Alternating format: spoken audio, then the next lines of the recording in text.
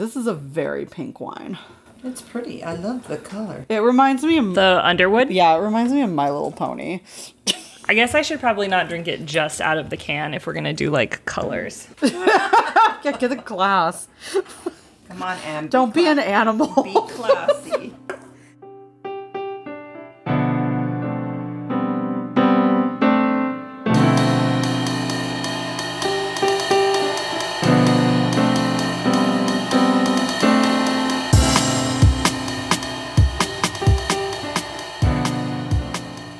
Welcome to Two Girls and a Grape, where we attempt to learn about wine one bottle or can at a time. I'm Anne, and I'm currently working my way through all the smuttiest romance books of the summer. And I'm Drea, and I've had a fucking week. But it's about to get a lot better. We have a very special guest joining us for today's episode because we're featuring some wines that are right up her alley. Ladies and gentlemen, boys and girls of all ages and gender preferences. It's my mom, Rose Dominguez. Say hi, Mom. Hi, everybody. Stop making out with the microphone. Jesus Christ. You're doing great, Rose. Thank you, Anne. Let's get into our reoccurring segment, Cheers and Jeers. I can kick us off this week. So I would like to cheers to the city of Philadelphia. I visited there for the first time last weekend for a bachelorette party and had an amazing time. Who knew? Philadelphia, a lovely city full of history. I really especially enjoyed a vegan restaurant that I tried out called Charlie Was a Sinner, where I had a meal and some cocktails that I will remember for a very, very long time. And I also want to congratulate Danny, who was the reason for the celebration. Congratulations on your upcoming wedding. It was so great to get to drink wine with her and her many wonderful friends. Awesome. Congrats, Danny. And for my jeers this week, I mean, it kind of has to be Jeff Bezos, right? I mean, who takes trillions of dollars and decides to go like 15 seconds into space? Compensating for something, Jeff? Yeah, could it be Jeff? 15 seconds, Jeff? I bet. No wonder she divorced you. I mean, amongst other reasons. So what about you, Drea? What are you cheersing and jeersing this week? So I am cheersing Palm Springs, where I will be sunning myself, sipping on some cocktails that are ferried over to me, reading complete and utter garbage, and generally not giving a shit by about, this time tomorrow. So cheers to Palm Springs. Cheers to me. I need a few days off real bad. And my jeers this week. Oh, one, my job. My job just needs to not be around for a few. I mean, today, yesterday, the day before that, I was like, could I just start over? Could I just move to a new city with a new name and, I don't know, work at a bookstore or something? It's the reoccurring dream.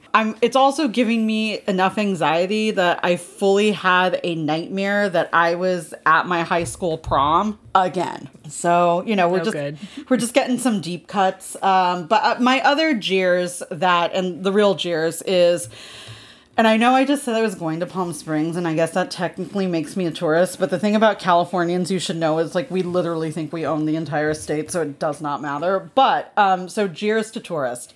Go home. Go home. Go home. Go home, put on a mask, get your vaccine, but also just go home. So that's the point of the summer that I'm at here in sunny San Diego. Yes. Sounds like you are very much in need of a vacation. I've been very pleasant this week.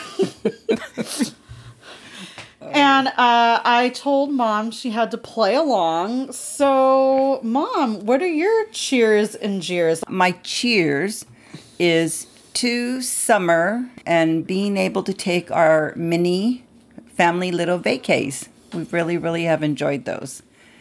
But my jeers is this hot weather and the humidity, and it sucks. And also along with I feel that, you there. Yep. And also along with that is people, you need to get vaccinated. So those are my jeers. Yeah, you're making the hot weather suck more. Definitely. So that's my cheers and jeers. Love it. All very summery cheers and jeers this week. Both So the for good this and the week's bad of summer. shenanigans, we decided to mix it up a bit and torture our guest of honor. So my mom's name is Rose, and we also happen to be drinking some lovely, unique rosés this episode. So Anne came up with I really think it's a completely brilliant idea, to have a little rosé quiz. And so we're calling this a rosé by any other name. And the object of the game is Anne is going to give you some names. And you have to decide if it is a rose, a variety of rose, as in the flower, your namesake. Okay. You budding rose, you. Yes. Or a wine that is the name of a particular rosé. And we're gonna see how much you can tell just from the name. So Anne, what do you have for us today? What's in the quiz? These are great, by the way. And I just want to remind you that I really, really love you, okay? Okay, so our first rose or rosé, who can say, is called Burgundy Iceberg. Do you think this is a flower or a wine? I believe it is a rosé. A wine. A wine, sorry. Wrong, girl. Burgundy flower? Iceberg is a type of rose. Oh. It's the flower. It is a very beautiful dark rose. It's really actually quite lovely, but definitely not a rosé wine. Okay. So our next name is Whispering Angel. A wine. You are correct. Woo! Yay for me. I didn't sense a lot of confidence in that answer. 50-50 shots here. Yeah, 50. Yeah, you're doing great. All right. Next. Our next name is Pink Flamingo. I love flamingos, just as a sidebar. A wine. Correct. Woohoo! Uh-oh. She's gaining some confidence. She's doing gaining it. some She's momentum. doing it. She's doing Oh my it. God. All right. Question number 4. Cream Veranda. A rose, like in the flower. You are correct. Uh-oh. I'm not getting the humiliation I wanted out of this. Well, we're And- enjoying ourselves. Oh, well, good for you too. All right. And our final question. For all the money, Zephrine Duron. One more time. I'd like to buy a vowel, please. Yes. Zephrine Duron. I'm going to say a fancy wine. Drea. It's a flower. Or also, we've decided the name of Anne's firstborn child. Because it does sound fancy as fuck. Very fancy, yes. Regardless of gender. Yeah, it doesn't matter. Gender's whatever you want it to be. It's a social construction. It's fine. Yeah, so you did all right. 3 out of 5. 3 out of 5. It's not bad. I think Rose really knows her roses and her rosés. Yeah, I think you're a solid C student. Those are my favorite, by the way. Well, I wasn't a teacher for 40 years for nothing, okay? Did you teach your kids about wine? Not per se. Oh, well. Also, I've been to some of those teacher parties, okay? It's like 2 buck truck central in there. Yeah, that is true. Like, if you can't find it at Costco, it ain't showing up. Hey, if you have to buy your own supplies. That's true. I would be like, this like 30 bottle of Pinot or like crayons for the kids. And I'd be like, the kids don't need crayons. It's fine. Kids always need crayons. They're just going to eat them. Whatever. It's fine. No, they break them and throw them at each other. Okay. That's why they don't need fucking crayons. You gotta make a weapon somehow. If you whittle a crayon, does that become a shank or a shiv? Does anybody know? Hi friends, Anne from the future here with a message from Drea from the future. So, full disclosure, everybody, when we recorded our episode, I had come off of one of the worst weeks ever, including a bunch of morons at work, a 3-day migraine, and just a bunch of stuff. So also, I'm pretty sure that the Terminator movie is literally taking place in my house with all my electronics. So it's been a week. But I'm also a jackass. So the asshole. Remember I made that hilarious joke about who's the asshole now, asshole? This hasn't happened yet. Well, apparently I'm the asshole because at 2 a.m. after we recorded, I had the revelation that it's not us-ho, it's so. So, who's the asshole now, asshole? So it is so. When you hear us dumbly call it us-ho and chuckle like we're back in 3rd grade throughout the rest of the episode, just know that I'm the one who fucked that up. So, nothing like some comic relief for you, though. Enjoy.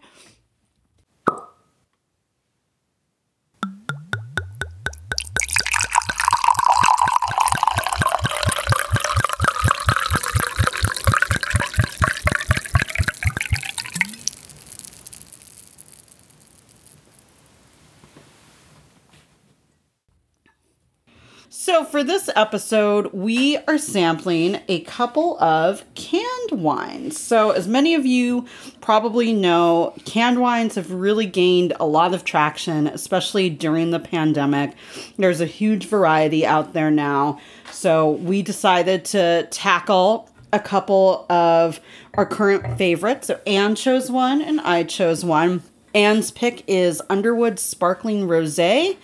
And my pick is the Aso Sparkling Rosé. So they're both fizzy, they're both rosés, and they're both in a can. And honestly, that's the reason we selected it. It's summertime. It is a time of picnics and beach parties and hiding alcohol at your desk to get through the day. And it's just nice, convenient, portable way to enjoy an interesting wine. And the price points are great. These cans typically range between $6 and $10. I think the Underwood is right at about $7 and the Aso is right at about 10. So, they're a really good bang for your buck. They're great for entertaining. They're great to, take to a beach bonfire or to a picnic in the park. I know that's probably illegal and I shouldn't be advertising it, but whatever, it's summer, it's fine. Everyone's doing it. Pandemic rules. Not illegal everywhere. Wait, what? Is it not illegal in New York? There are parks you can drink in. Well, there are some parks you can drink in here, and I think there are parks you can drink in San Diego. I'm pretty sure.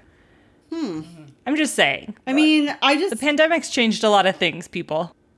So yeah, we thought this was an appropriate height of summer choice, and we also thought it was an appropriate episode to have my mom join us because she just loves a good novelty wine. So, Mom, tell us a little bit about your personal history with wine and what wines you used to drink, what you like to drink now. What's your jam?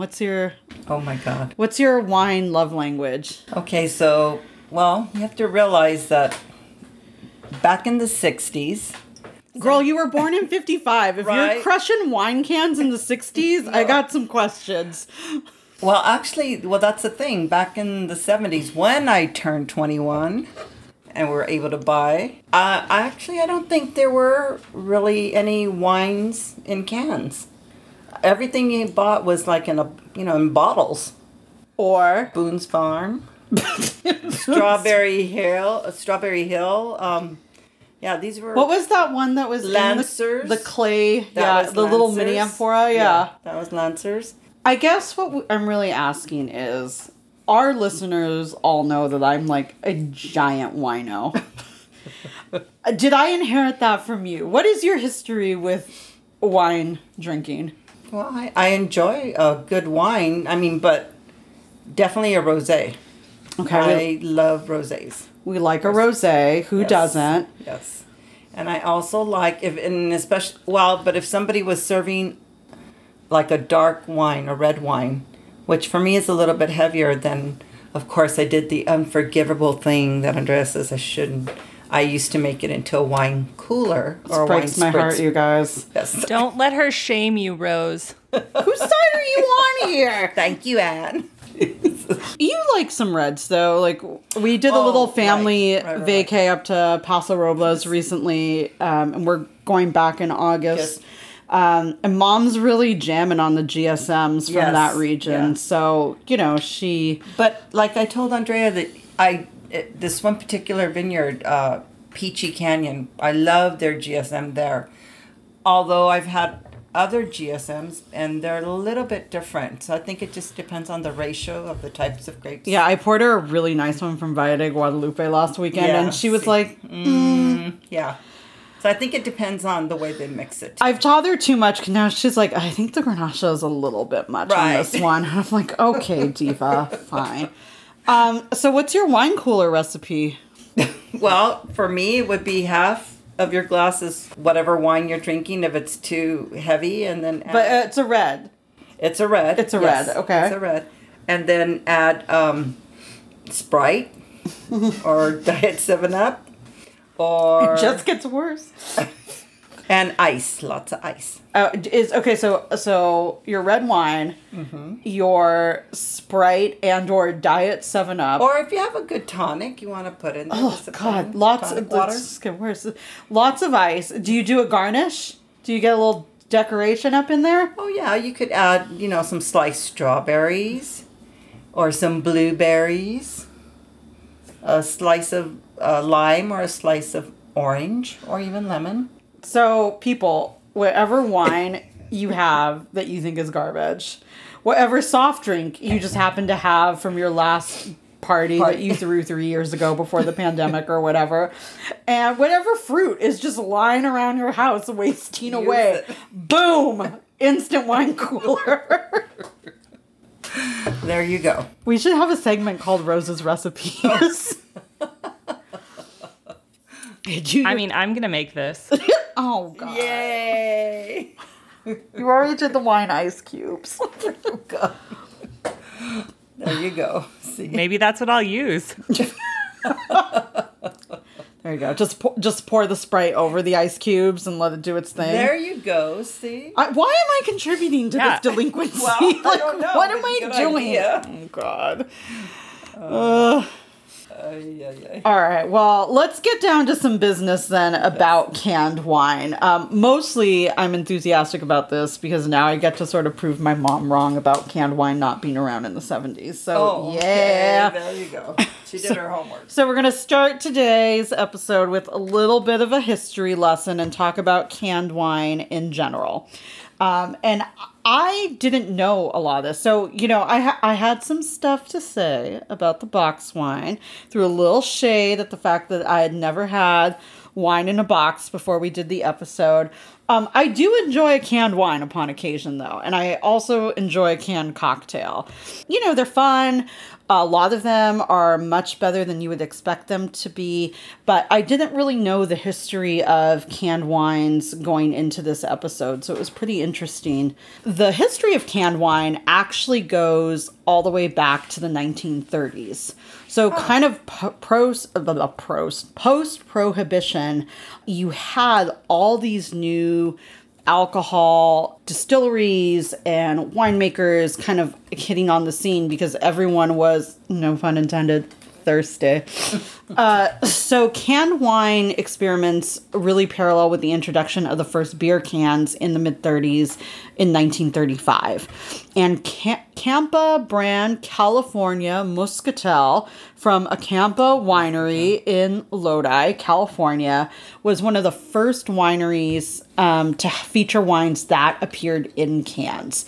And remember, this is the 30s, so these cans were flat, steel-top cans that required an opener, like those old-timey, not like the tab that we have today, but like they kind of poke a little triangle into them.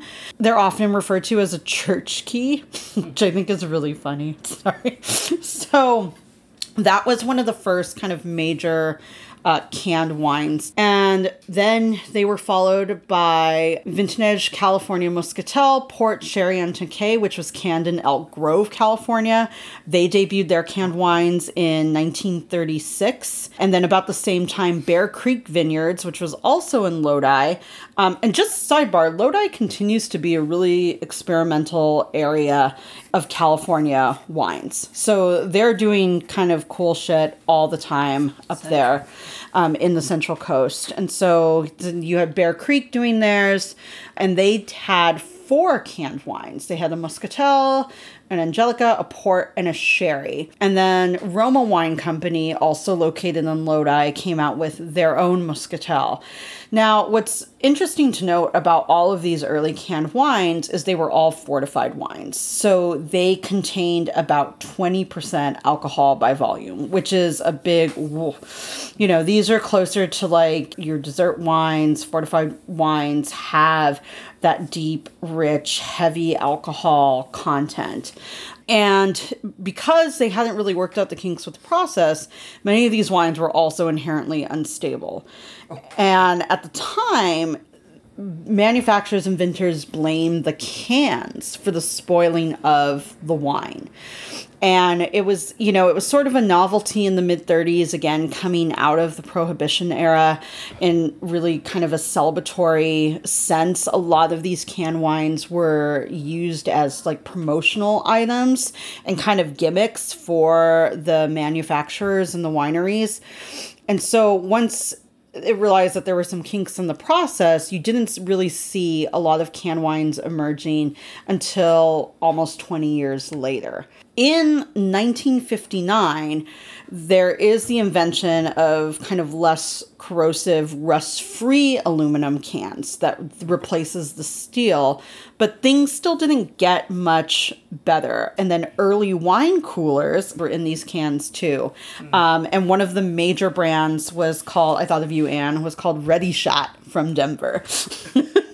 So that happens, but it still doesn't really catch on, right? They work out some of the kinks, but still like, not the preferred method. But what we call the first golden era of American canned wine really arrives at the end of the 70s. In Kernan, California's Villa Bianchi Winery, which is now known as Bianchi Winery and is located in Paso Robles, which again, I did not know. So I'm going to put them on my list for my next trip out there. They really found success with a 12-ounce light red and light white wine cooler in 1979. 3 years later, they launched a series of additional canned wines, a California Chablis, a Burgundy, and a Rosé. And they were the first producer to really gain national distribution. So they were able to distribute their canned wine products to about 45 different states. So that's definitely a success story. But it's another almost 20 years before there's real gains in the canned wine industry. So in 1996, Australian wine producer Broca's decided to take on the challenge of solving the canned wine problem, figuring that with all the new technology and advances in winemaking, they could figure this out. So they actually worked for 5 years in their research and development department. And by the early 2000s, they had sort of found the secret formula. So their process, which is known as VinSafe, has been patented globally. And unlike the previous attempts to can wine, which primarily focus on the wine itself, the VinSafe process really looks at that approach much more holistically. And so there are 3 distinct elements that they focus on: the wine itself, the can, and its lining. So anything that's going to touch that alcohol and that beverage in the can, and then the filling process. So, we've talked about like both the ancestral method and the champagne methods in terms of sparkling wines, right? And so the filling process is different for both of those. This is a similar issue where when you have a can, it's a different type of vessel. You really have to think about how you're going to fill that vessel in a way that's going to be most sustainable for the wine. And it was really the Japanese that kind of turned the industry around.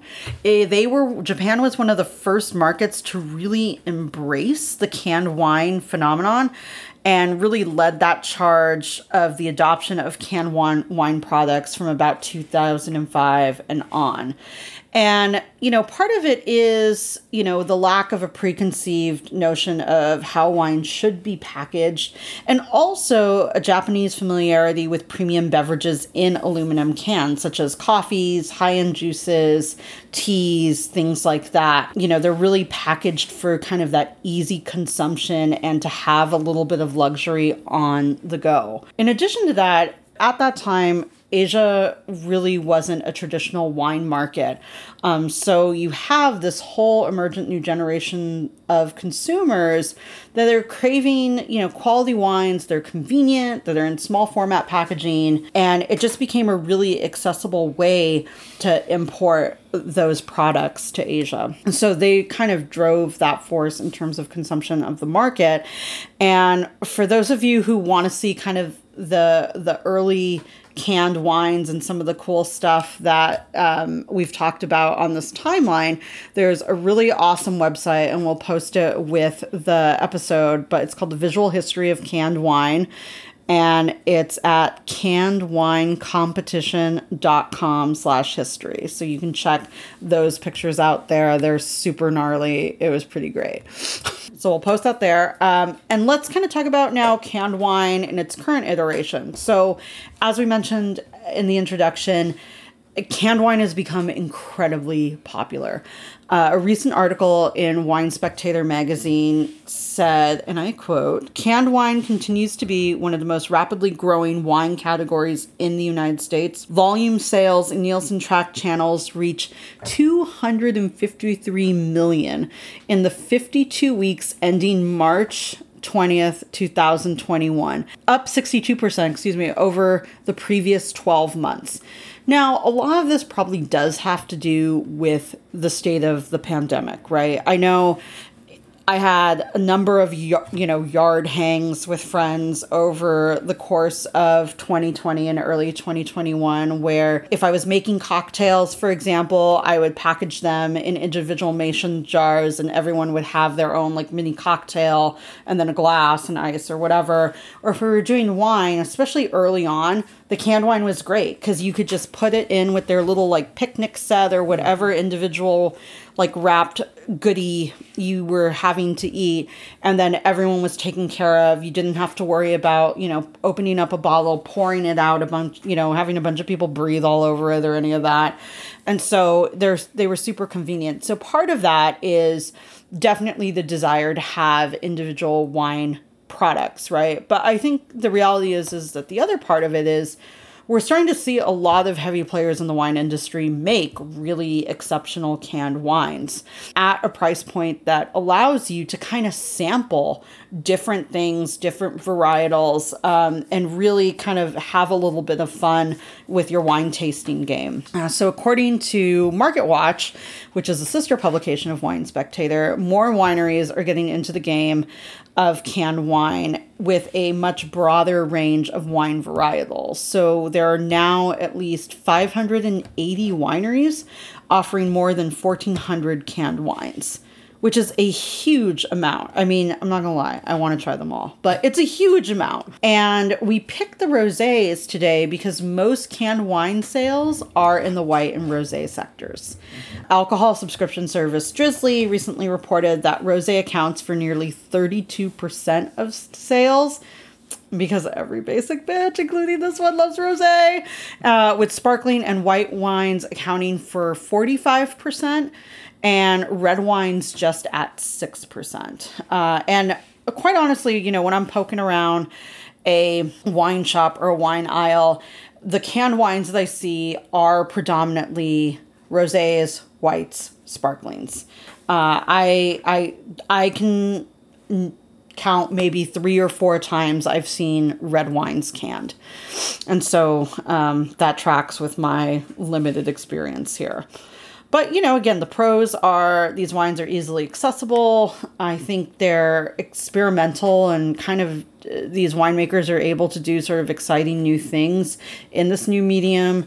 They're portable, so they're great for travel or for outings. They're pandemic friendly, and they're eco-friendly, which is really nice. So you have minimal waste. The aluminum's recyclable. It makes for a really different experience. You don't have the cork, that does put a strain on the environment. And we're eventually going to run out of it anyways. So this does offer another kind of eco-friendly alternative. So yeah, that's the spiel on the history of canned wine, which honestly is pretty cool. I have to say, I'm impressed. I was definitely one of those people who got more into canned wines, like in the pandemic. It was just a really convenient way and sort of like nice to have something where, I could have a drink after work, but didn't need to open a whole bottle. Right, yeah. And I think it's the same appeal like with the box too, that you can store in the fridge for several weeks. These are also a great option if you live with someone who isn't a wine drinker on the regular, and doesn't want to split a bottle with you. You don't want to spend a couple $100 on a Corvain to deal with that nonsense. And yeah, sometimes you just want a glass or a glass and a half and then to go crawl into bed at 8 p.m. So yeah, I respect it. So Anne, do you want to tell us about your selection? So I picked the Underwood wine, the Underwood Rosé Bubbles, because this is probably the first canned wine that I had, or this brand is the first canned wine that I had. And I just really enjoyed the taste and the experience. And I actually started with their Riesling Radler, which is a really cool can. It's got like you would laugh at me, Dre. It's got a real pattern on it, and there's like a leopard on the side of the can. So it's really fun. But then I started trying I do like that. Then I started trying their other stuff, and I really like their regular The Bubbles, and I like their Rosé Bubbles a lot. So I wanted to have you try it out with me and share it with Rose. So this wine is a mix of 88% Pinot Noir, 10% Pinot Gris, and 2% Chardonnay from the Willamette Valley in Oregon and also the Applegate Valley. The ABV is about 11%, which I feel like is relatively average for us. And they said on their website that a can is about the equivalent of half a bottle, which I don't know that I believe, but I guess just prepare yourself. What? So it's 375 milliliters. The standard bottle is 750. So fuck me, I guess. A bottle just feels so much bigger. Right. Yeah, I mean, oh well, I guess that explains a lot about my drinking habit. You know what? We can talk about it later. It's fine. Yes, it's fine. So, Union Wine Company, which makes Underwood wines, is based in Tualatin, Oregon, which is just outside of Portland. Tualatin is the unceded ancestral home of the Atfalati band of Kalapuya Native Americans, and today the Kalapuya are part of the Confederated Tribes of Grand Ronde Community of Oregon, which is a federally recognized tribe that includes over 30 tribes and bands from Western Oregon, Northern California, and Southwest Washington. And as Drea and I have talked about before, especially in our colonialism episode, it's really important to me that as we talk about where wines are from and we talk about the connections to the land, that we acknowledge the traditional and ancestral keepers of the land, which in this case is the Atfalati. So this region is located in the northern part of the Willamette Valley region, which even I know is known for its wine. But all of Oregon has really become kind of a popular place for wine. So popular that even I know about it. And some of what I read said that they began kind of experimenting with fine wine grape varietals just about 50 years ago. And their wine is really recognized for its exceptional quality by wine lovers and experts. And many of the wineries in their state are small-scale, family-run wineries that really focus on the quality and sustainability. Some of the grapes that are pretty commonly grown in Oregon are the Pinot Noir and the Chardonnay, both of which are represented here. And primarily it's because those cool climate grapes do well in kind of the very cold, typically cold, not so much this summer, region of the Northwest. And generally, most of the grapes for Oregon wine are grown about 60 miles inland from the Pacific coast, and they've got sort of two protecting mountain ranges, the Cascades and the Coast Range, which provide some protection from coastal winds and rain and help keep temperatures in that moderate range. So I didn't go as in-depth as Drea usually does on it, but I feel like that was pretty good for the wine newbie. No, yeah. I love it. And, it's really similar to kind of the Central Coast, like that terroir that we've been talking about in a couple recent episodes.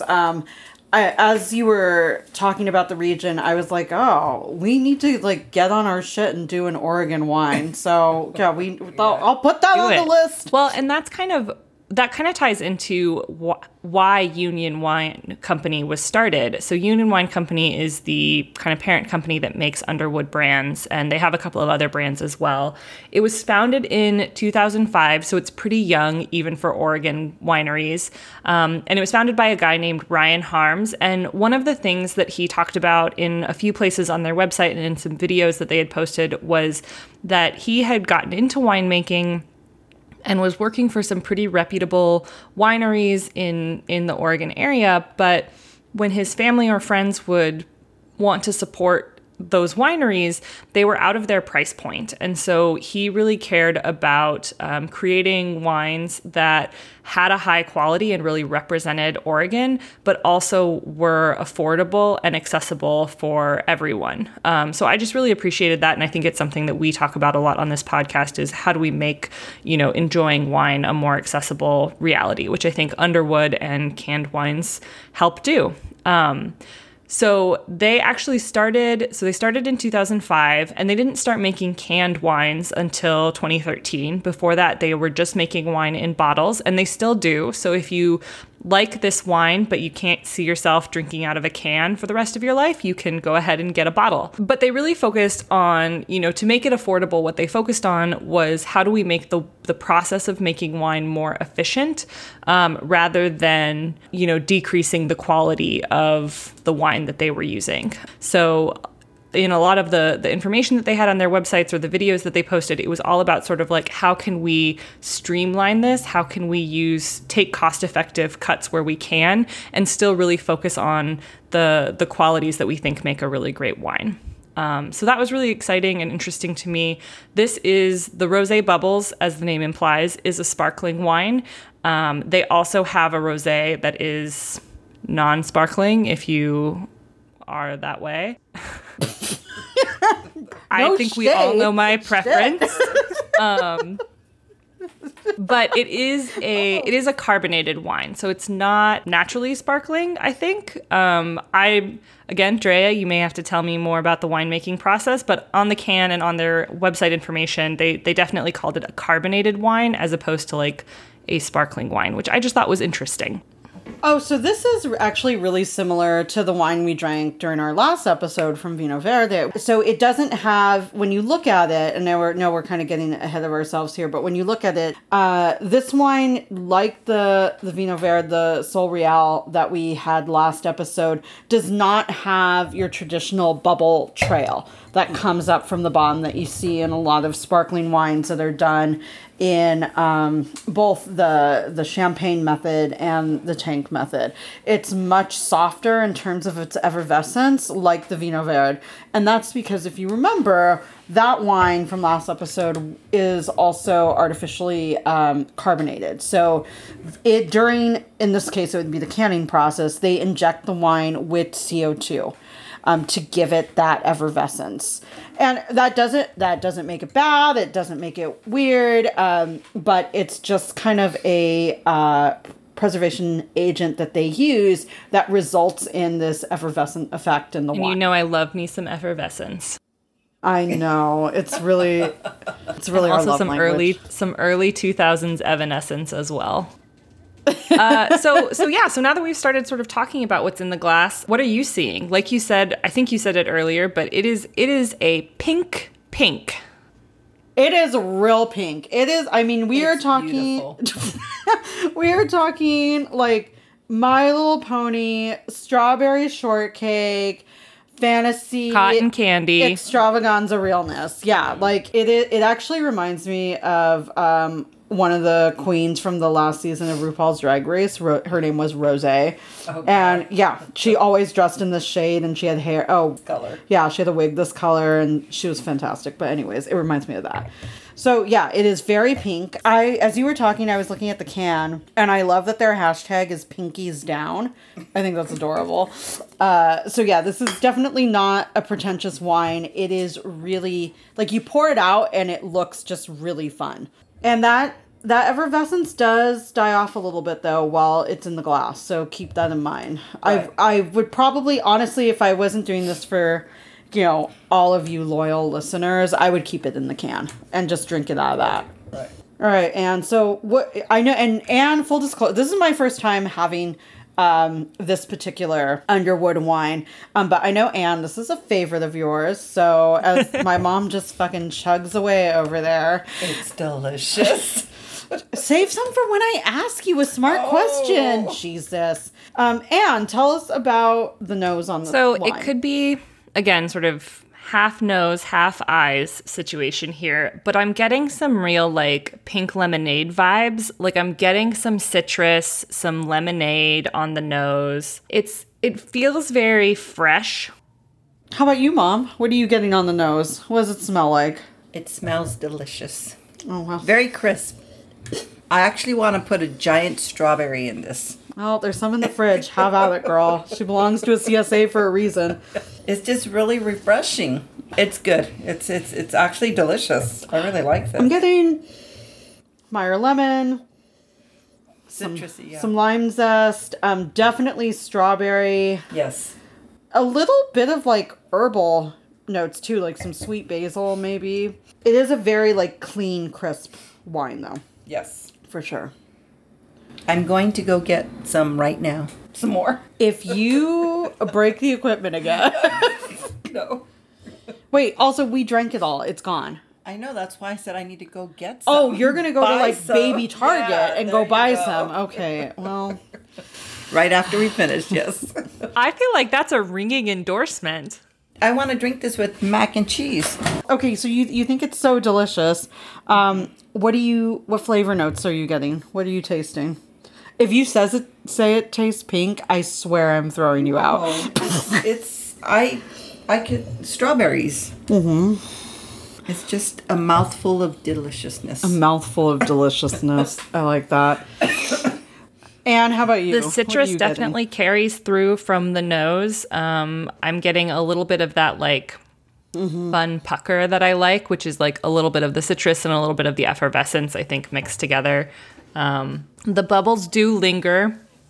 If you hold it on your tongue, you do get some of those bubbles, which is nice. That pop rock flavor. What are those cherries called? The ones that are light red and yellow?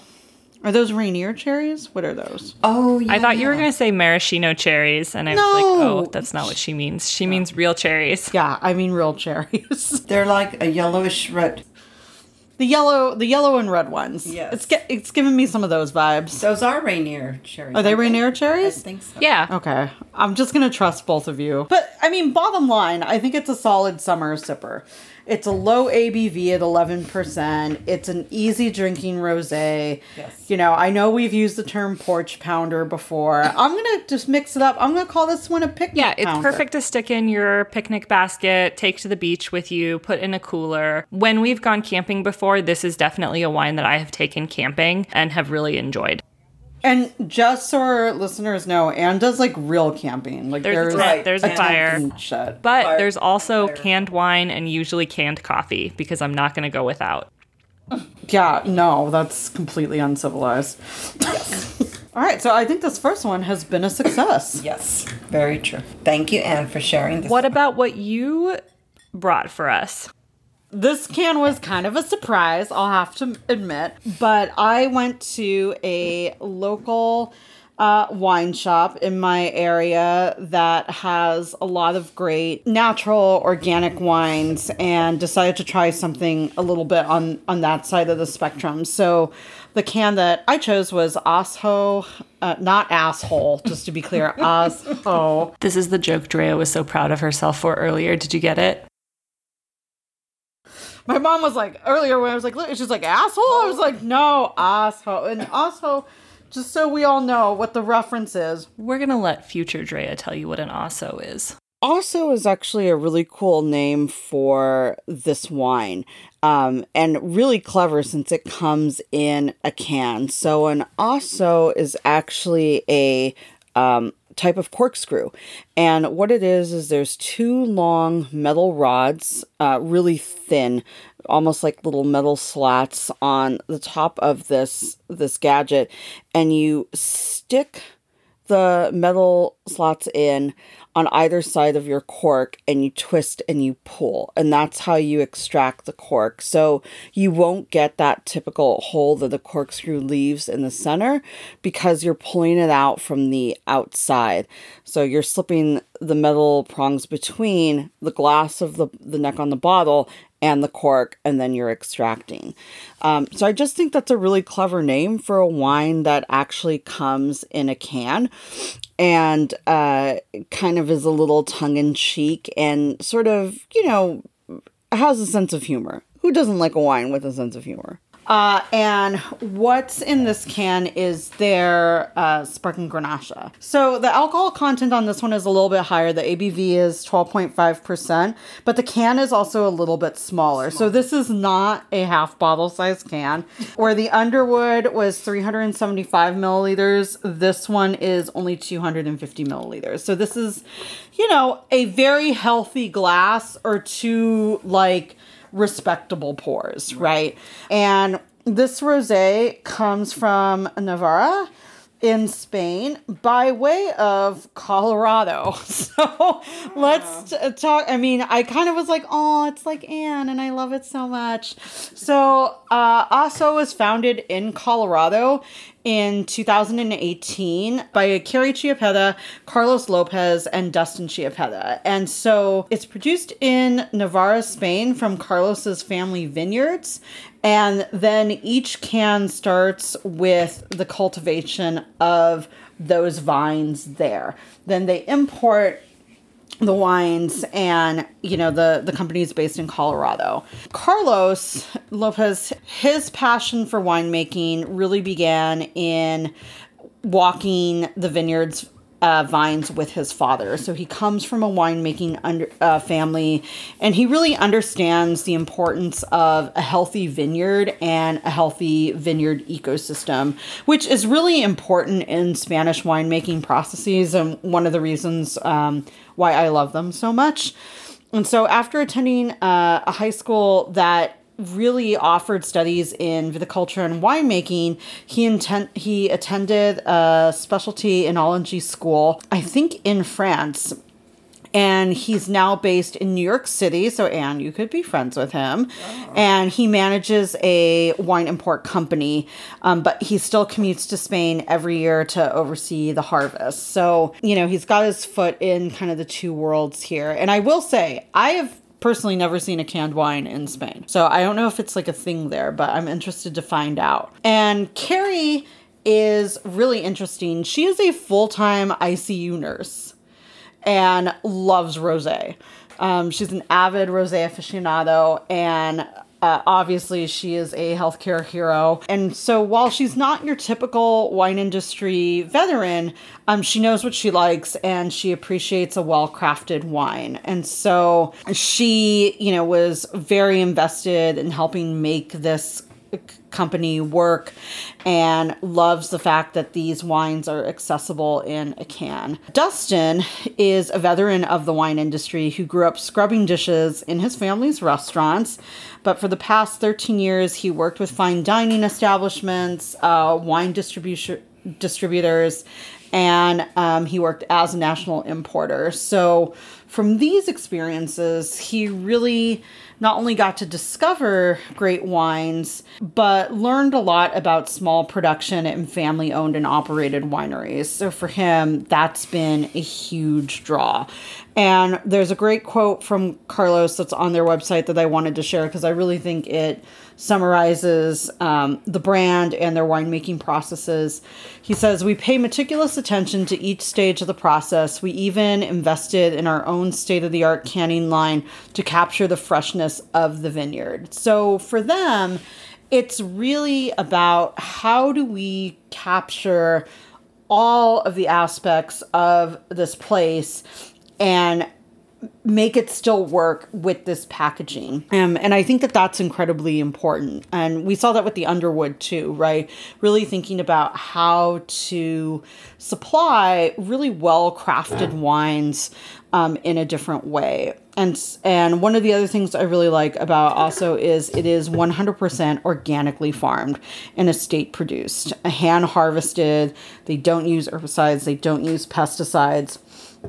They are very committed to organic and sustainable winemaking processes. And so to ensure the quality of the wine, the Lopez family actually purchased a canning machine from Boulder, Colorado, and shipped it to Navarra to allow them to can the wines at the estate. So, they oversee that process from start to finish, and then the distribution is here in Colorado. So that's a little bit about Osso and their wines. I feel like we definitely have to take a trip next time we're in Spain to Navarra to see what's going on.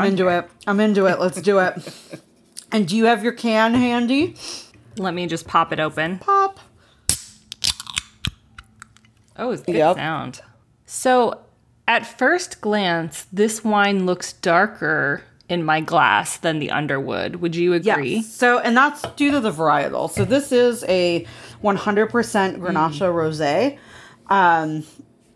And Grenache is, a varietal that you see both Spain and here in the States. And what I love about it is it has a really diverse profile when it comes to rosés. So I've had Grenache rosés that are on the lighter side and then are on a much darker pink, even darker than what we're seeing in the glass here. And so this is a pretty, I would say almost like salmon pink color. It's pretty deep. But the bubbles. I've seen some that are made from Grenache that are even more on the really light, cherry or strawberry side. In terms of color profile. Mm-hmm. And so, again, all of that has to do with the skin contact and how long the skins are, just chilling out and doing their thing and adding color and body to that wine. Mom, what do you think of the color compared to the Underwood? Yeah, it's not really like a pink, but it's a little bit darker. It's got some amber highlights, maybe. Yeah. I like the bubbles. I do think there are slightly more bubbles in this one. Oh, interesting. I was going to say the opposite. I wonder if it is our glasses. Oh, maybe. Are you using a fucking flute? No, I am using a regular tasting glass. Just checking. Maybe I should switch. Oh, Jesus. Okay, well, Mom's already taken a swig, so why don't we ask her what she thinks of the taste? Or the nose. Could we start with the nose, maybe? Did you at least have the decency to smell it first? What do you got? What do you got over there? To me, this has a little bit, not a strawberry taste, but a little bit more tart, like cherry. Okay. We're going straight to the tasting. All right, I see. And what are you getting on the nose, girl? Talk to me.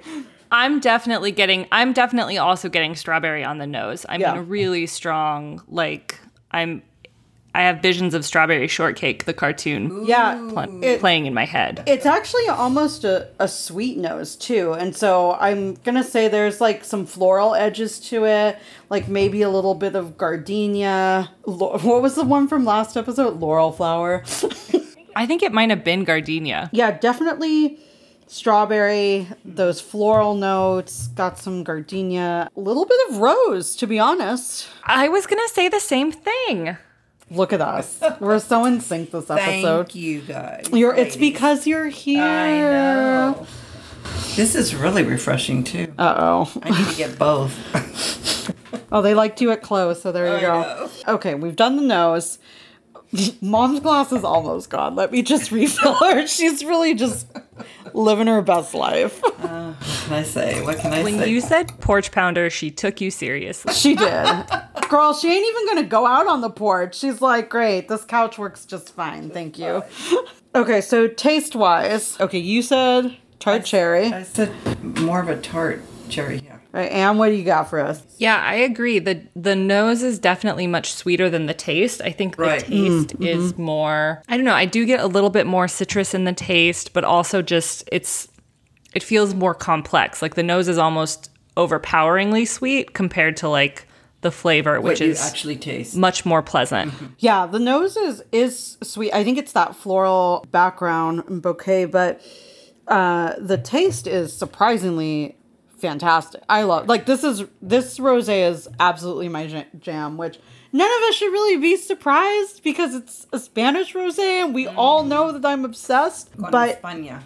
sí, mi amor. But it's got a really nice mineral background. Like I taste notes of grapefruit and thyme and watermelon and a little bit of tart cherry, not sweet cherry. Right. Like the Underwood. It's definitely, a much more kind of herbal focus rather than fruit forward wine, I think. It's really delicious. It's also really making me want to go be in Spain right now. So and we've reached the portion of the episode where I lie down on the floor and cry. Oh. And call for my mommy. Yeah. there, Joe. Oh, come on, let's be honest with everyone. You're going to be like, bitch, get up off the floor. What are you doing? Pull yourself together. Yeah, there you go. Meanwhile, I can't. Oh, yeah. Yeah, I think these are both winners in their own right. Yes. Yeah, they're definitely, it's really nice. This is the first time we've compared wines so directly. It's really nice to be able to do that comparison. What would you say, Andrea, if you were going to recommend either of these wines for different people? How would you describe, like, if you're looking for this, go with the Asso. If you're looking for this, go with the Underwood. Okay, I think if you are looking for, if you're looking for a crowd pleaser, if you're looking for something that's going to keep everyone in a group of mixed company happy, and you're doing a beach barbecue or something, the Underwood is absolutely the way to go. Yep. It's easy, it's approachable. The cans are large enough that People can share. yeah, it's shareable if people don't want a full half bottle of wine, apparently. If you are doing a little bit more of an intimate situation, though, with kind of seasoned winos, I would say that Asso is your bet because it's different enough, and it's gonna generate discussion. It's gonna make your tongue slap your brain a little bit because of the difference between the bouquet and the taste. And so I would say, one is go for it, have a great time, throw a pool party. The other one is maybe a little bit more of a refined type thing. I think that makes total sense. And I think that actually kind of explains how both of us picked the wines that we picked.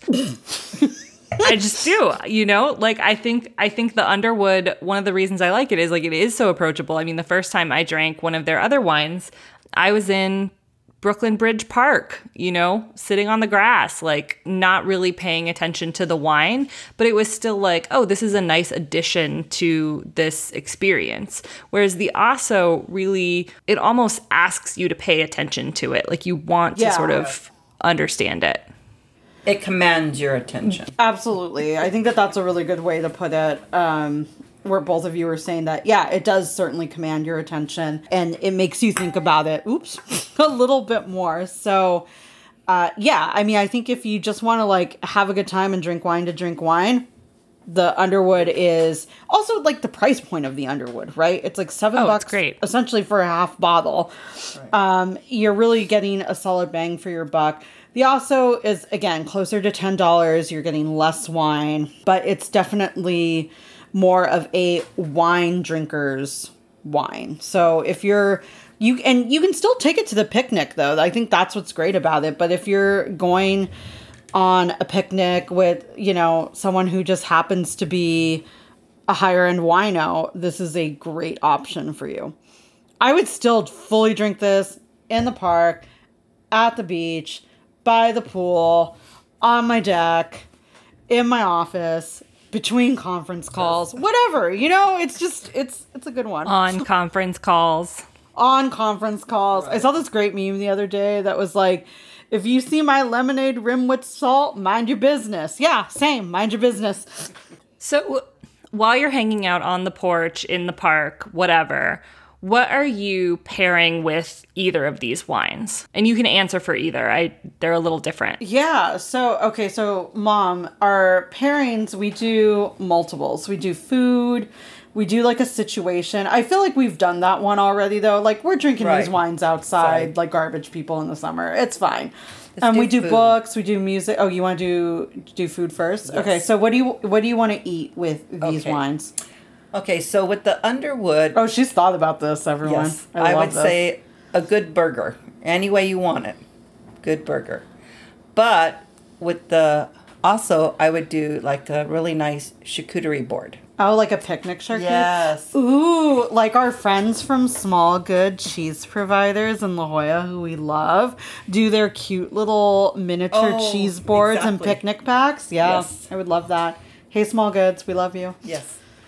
Yeah, a picnic charcuterie would be great. The other thing that I think would go exceptionally well with both of these cans is pizza. Mm. Oh, yeah. Just like, I would do like a spicier pizza for the Underwood to balance out that like sweetness a little bit. And then for the Aso, I would do maybe something that had like a pesto or a Blanco that didn't have a full, red sauce. Right. So that they're not really competing with each other. But yeah, I would love to do pizza with both of these. And I also just think like, pizza's fun, it's easy, it's delicious, everybody likes it, and it kind of goes, and it's with both wines. Yeah, it's informal. It's chill, it's like we're hanging out. I would say like a great evening in the summertime would be like an outdoor movie with these cans, pizza, and popcorn. Done. So actually popcorn is what came to mind for me with the Underwood. I thought of the Trader Joe's herbs popcorn.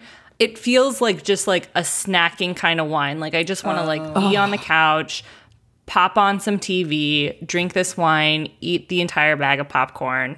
Done. Great moment. That's a dream. That's a dream. Also, everyone should know that Anne and I are both fucking obsessed with that Trader Joe's herb popcorn. It is so damn good.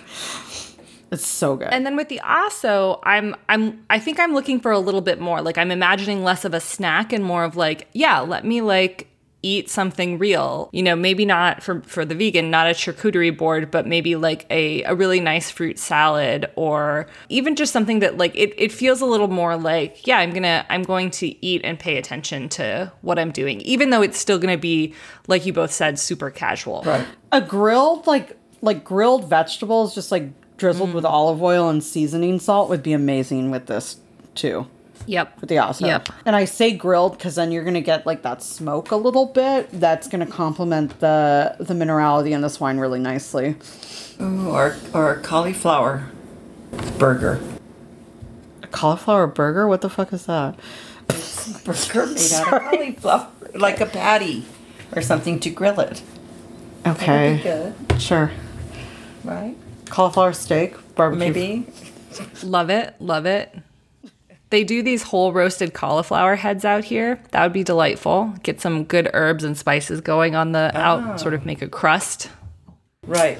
What are we reading? I mean, I know what Anne's reading. I know what Anne's been reading all summer. So Anne, what are we reading? I mean, I'm just going to say my intro was pretty right for the Underwood. Maybe not as much for the Aso, but reading some smutty romance with this canned rosé sitting on, my rooftop deck. It's a dream. It's a dream. It's the perfect afternoon. What are you reading, Mom? Especially because I'm always trying to get you to read more. What are you reading? Oh, Anne, I've got Mom into all of my Disney novelization books. Yes, but I'm having a really hard time with the evil. She's reading one about Maleficent right now. It's so great. Yes. And I finished the one on Lady Tremaine, but I'm not really happy with them. But I would drink either one of these with those. Because they're fun. They're light and Yes. fun. Yeah. Yes. Yeah, good fun book. I actually just read a really... It was disturbing, but also really good. Kind of like neo-noir that centered around a gay couple in New York and the underworld of the Hamptons. And it's called Yes, Daddy. And it was a delightful guilty pleasure. And so I would definitely drink these rosés and read that. You know, maybe have a can before you start reading. All right, what are we listening to? What are we listening to, everyone? What's our summer jam? What's our summer playlist for these wines? Happy by Pharrell. That's your summer playlist, like, for everything. Yes, but I love it. It makes me happy. There is this guitarist from Brazil called Baden Powell, like Lord Baden Powell, the founder of the Boy Scouts. His dad was a big scouting fan, apparently, but not the path that Baden Powell went down on. He became sort of this classical guitarist and this jazz guitarist, and his stuff is just fun and light and really lovely. And I think it would be really nice with the Aso. It's kind of the same thing where, like, you don't have to totally pay attention, but there are some really interesting things happening. I like that. I would similarly, or related, I would say, I've really been enjoying a, like, classic mambo station on Spotify.